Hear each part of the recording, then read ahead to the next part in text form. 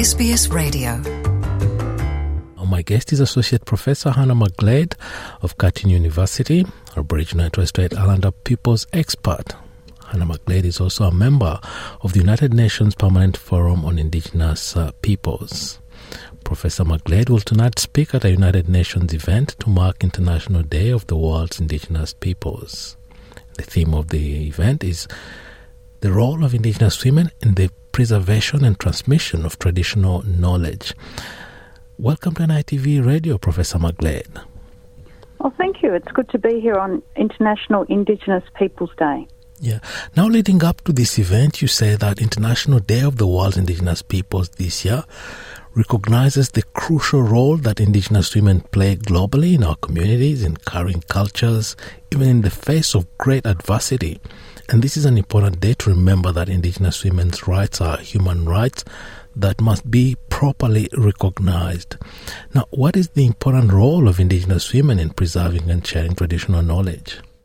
Well, Indigenous women play a paramount role in the preservation and transmission of Indigenous knowledge generations. And in our country, we know that Indigenous culture survived perhaps more than 60,000 years. We're one of the oldest, if not the oldest, living culture on the world. And of course, our women played a critical role in transmitting and preserving Indigenous cultures, including protection of traditional lands, knowledge of biodiversity, knowledge of traditional medicines from plants, hunting knowledge, knowledge of language, of song, of dance. Just to name a little about traditional cultural knowledge, Indigenous women have also been at the forefront of the movement for Indigenous rights in this country since colonisation and resistance as well, of course.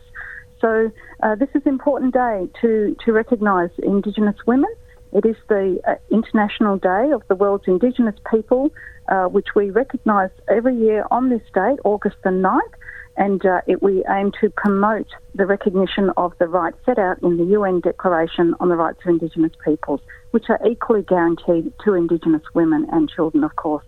We know women face challenges globally, but Indigenous women face even greater challenges. What particular challenges do they face in society? Well, Indigenous women face the double burden of racism and discrimination as women, and that's a particularly insidious form of discrimination, and it includes violence on the basis of their Aboriginality and gender. Aboriginal women, we know, have the highest rates of murder in Australia, the highest rates of disability, and incarceration is a increasingly problematic area. We perhaps see rates of incarceration of Indigenous women here high, very high compared to other countries, perhaps even the highest in the world in West Australia, according to a former Chief Judge of the Supreme Court. That's just to name some of the particular challenges that Indigenous women face. But in the face of this, Indigenous women have been at the forefront of the rights movement. And today is Indigenous Peoples Day because it marks the first day of the meeting of the Working Group on Indigenous Populations, the UN WGIP, who began meeting many years ago in the 1980s in Geneva, Switzerland. And there were Aboriginal women from Australia who were part of those meetings.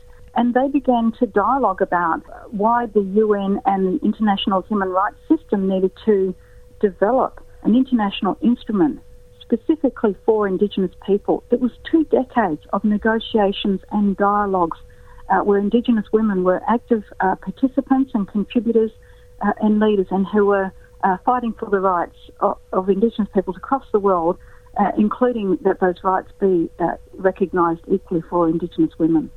Yeah, and how do the global issues and themes discussed at UN, particularly the UN event, apply to Indigenous Australians? They are very much applicable because we are talking about the human rights that are set out in the international treaties that we have signed, supported, such as the Declaration, and we often see a failure of our governments to ensure that those rights are properly recognised and respected in countries. And we have many similar parallels with each other as Indigenous peoples across the globe.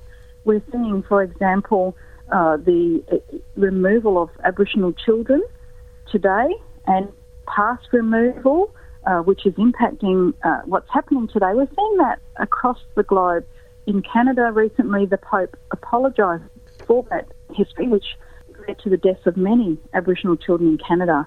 We've similarly had apologies from churches and prime ministers, and now we have a government that's committed to constitutional reform and recognition of Indigenous people, as well as treaties and truth-telling.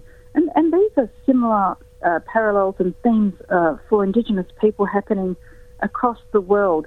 Issues concerning land and respect for Indigenous land, around the climate change and the measures to address climate change, which need to properly include Indigenous people, violence against Indigenous women, Indigenous femicide, the murder of Indigenous women, and the state violence towards Indigenous people, evident through lack of protection of Indigenous women's rights, removal of children today, mass incarceration of Indigenous people. These are very much global issues that Indigenous people are facing and seeking to address, as we have done for many decades within the UN and the human rights law system. Going back again to women's rights in particular, has there been any progress to reduce discrimination against Indigenous women? And if there's any progress, what more needs to be done? Since 2016, it was clear to me that the National Plan of Action in Australia to address violence against women was not really addressing the situation that Indigenous women face. And I began advocating on this issue before a number of UN treaty bodies. And following the advice that the UN Committee on the Elimination of Discrimination Against Women gave to the Canadian government, that there be a separate national action plan on violence against Indigenous women, the committees agreed that Australia needed really to become more concerned and focused on the issue of violence against Indigenous women. So we are now seeing a commitment from the national government to increase policy attention on this issue of violence. That the Social Justice Commission and her office are now going to convene a national dialogue next month.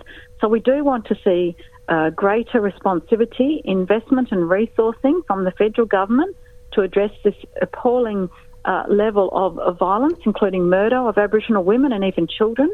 We know recently there was a killing of a young mother and her infant child in the Territory, and there was barely a ripple of media attention across Australia. This is certainly not good enough. The US government, led Harland, a Native American woman, has enacted a new law called Invisible, Not Invisible Women, and they are focusing great efforts and resources on addressing murder of Indigenous women in the United States now.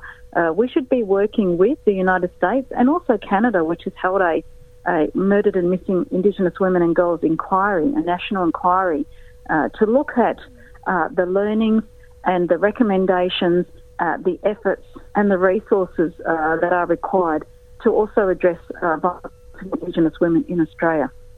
Yeah, Professor Hannah McGlade, it's been a pleasure talking to you.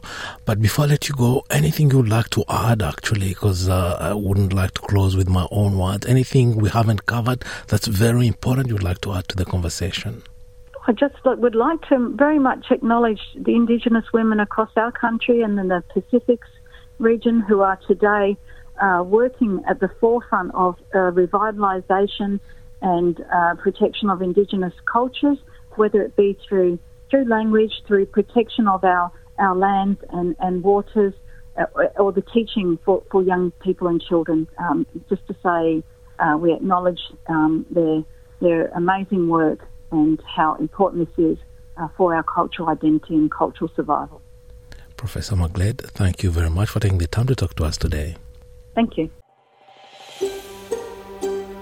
Want to hear more stories like this? Listen on Apple Podcasts, Google Podcasts, Spotify, or wherever you get your podcasts from.